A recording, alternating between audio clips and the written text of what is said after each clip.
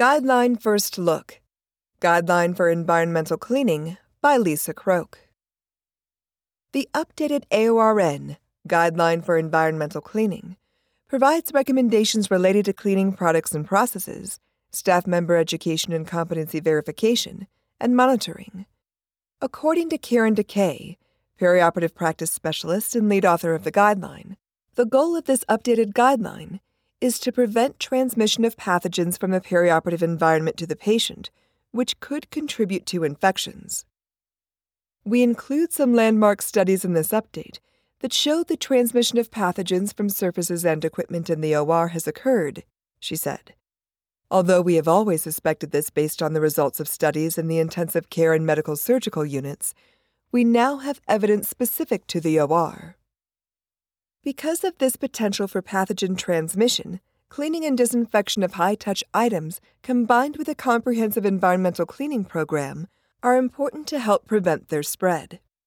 The full guideline, which was last updated in 2013, will be available in the AORN Facility Reference Center in January 2020. Product selection and use. Additional evidence regarding the effects of disinfectants on staff members was added to the recommendation on choosing cleaning products based on such factors as safety, the Environmental Protection Agency registration and rating, targeted microorganisms, contact times, and manufacturer's instructions for use. According to DeKay, this evidence further underscores the need to consider the safety of staff members when making purchasing decisions.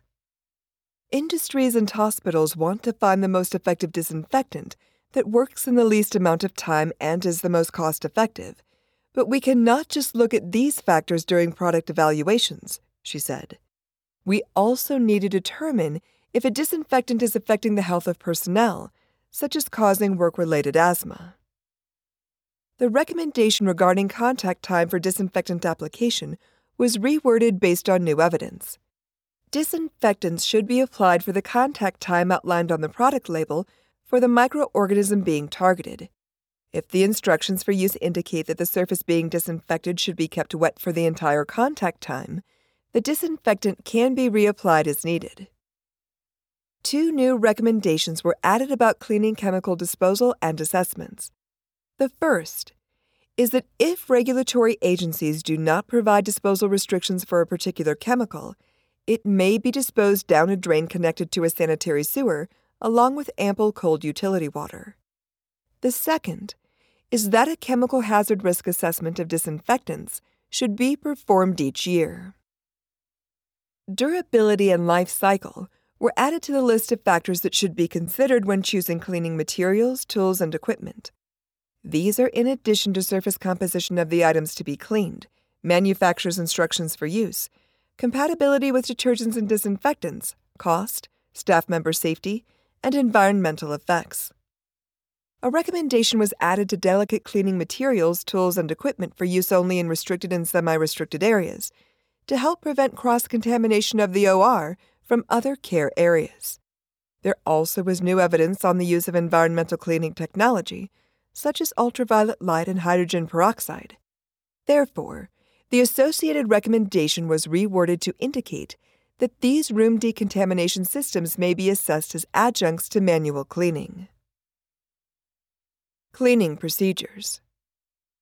A few recommendations regarding cleaning procedures were combined to create one recommendation on assembling an interdisciplinary team to identify cleaning processes and schedules based on the surfaces being cleaned and type of procedure being performed. In addition, DeKay said that a recommendation to identify high-touch items was added based on evidence specific to the OR. New studies have reinforced that high-touch objects in the OR have more bacteria than the low-touch objects and therefore warrant more frequent disinfection, she said. The recommendation indicating that personnel should clean frequently touched portions, for example, control panel, knobs, handles, of these high-touch items was strengthened by additional evidence. OR and procedure rooms. Based on new evidence, the top and drawer handles of the anesthesia cart and dials, knobs, and valves on the anesthesia machines were added to the list of items that should be cleaned and disinfected if used during patient care. Other items in the list include anesthesia equipment, for example, IV poles and pumps, patient monitors, OR beds, table straps, bed attachments, positioning and transfer devices, overhead procedure lights, tables and Mayo stands, and mobile and fixed equipment, for example, stools, pneumatic tourniquets, viewing monitors. New to this update, but included in a previous 2008 version of the guideline, is the recommendation that performing terminal cleaning or closing the OR after a contaminated or dirty procedure is not required.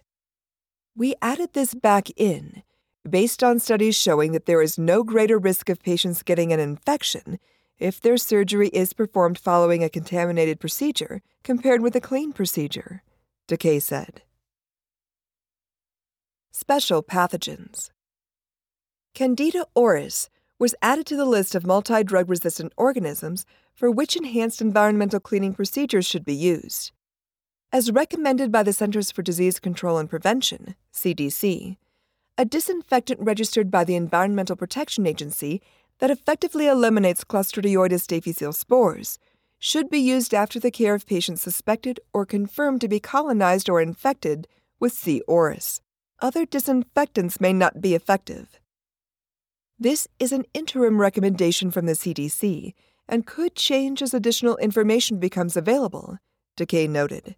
More work is needed to understand the risk factors for C. auris and how it is spread, and more research is needed to evaluate which disinfectants are effective against C. auris and on the use of hands-free disinfection methods, such as germicidal ultraviolet irradiation.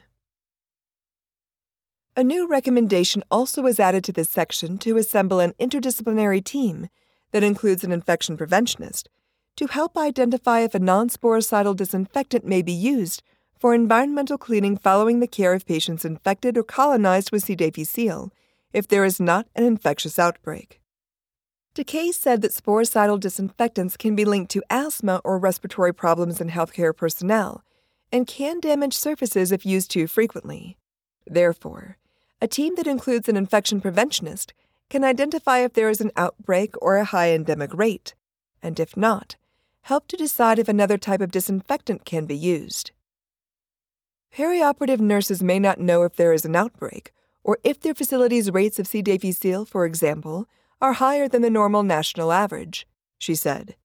That is why it is important to work with the infection prevention team and other teams, such as the medical surgical unit nurses, to identify infection rates and the feasibility of using a non-sporicidal option for environmental cleaning.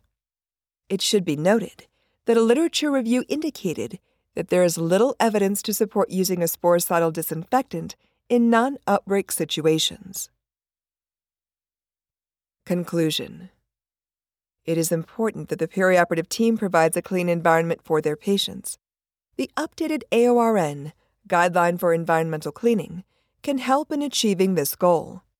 Based on new evidence, recommendations related to the selection and use of cleaning and disinfecting products, cleaning processes in the OR and procedure rooms, and cleaning for special pathogens were added or reinforced in this update. AORN's hope is that with the help of this updated guideline, healthcare teams will be able to standardize their cleaning practices within the OR, preoperative and post-anesthesia care units, and sterile processing departments, Takei concluded. By completing the steps in environmental cleaning for these areas the same way each time, there will be less chance of error, leading to high reliability of obtaining a clean and safe environment for every patient.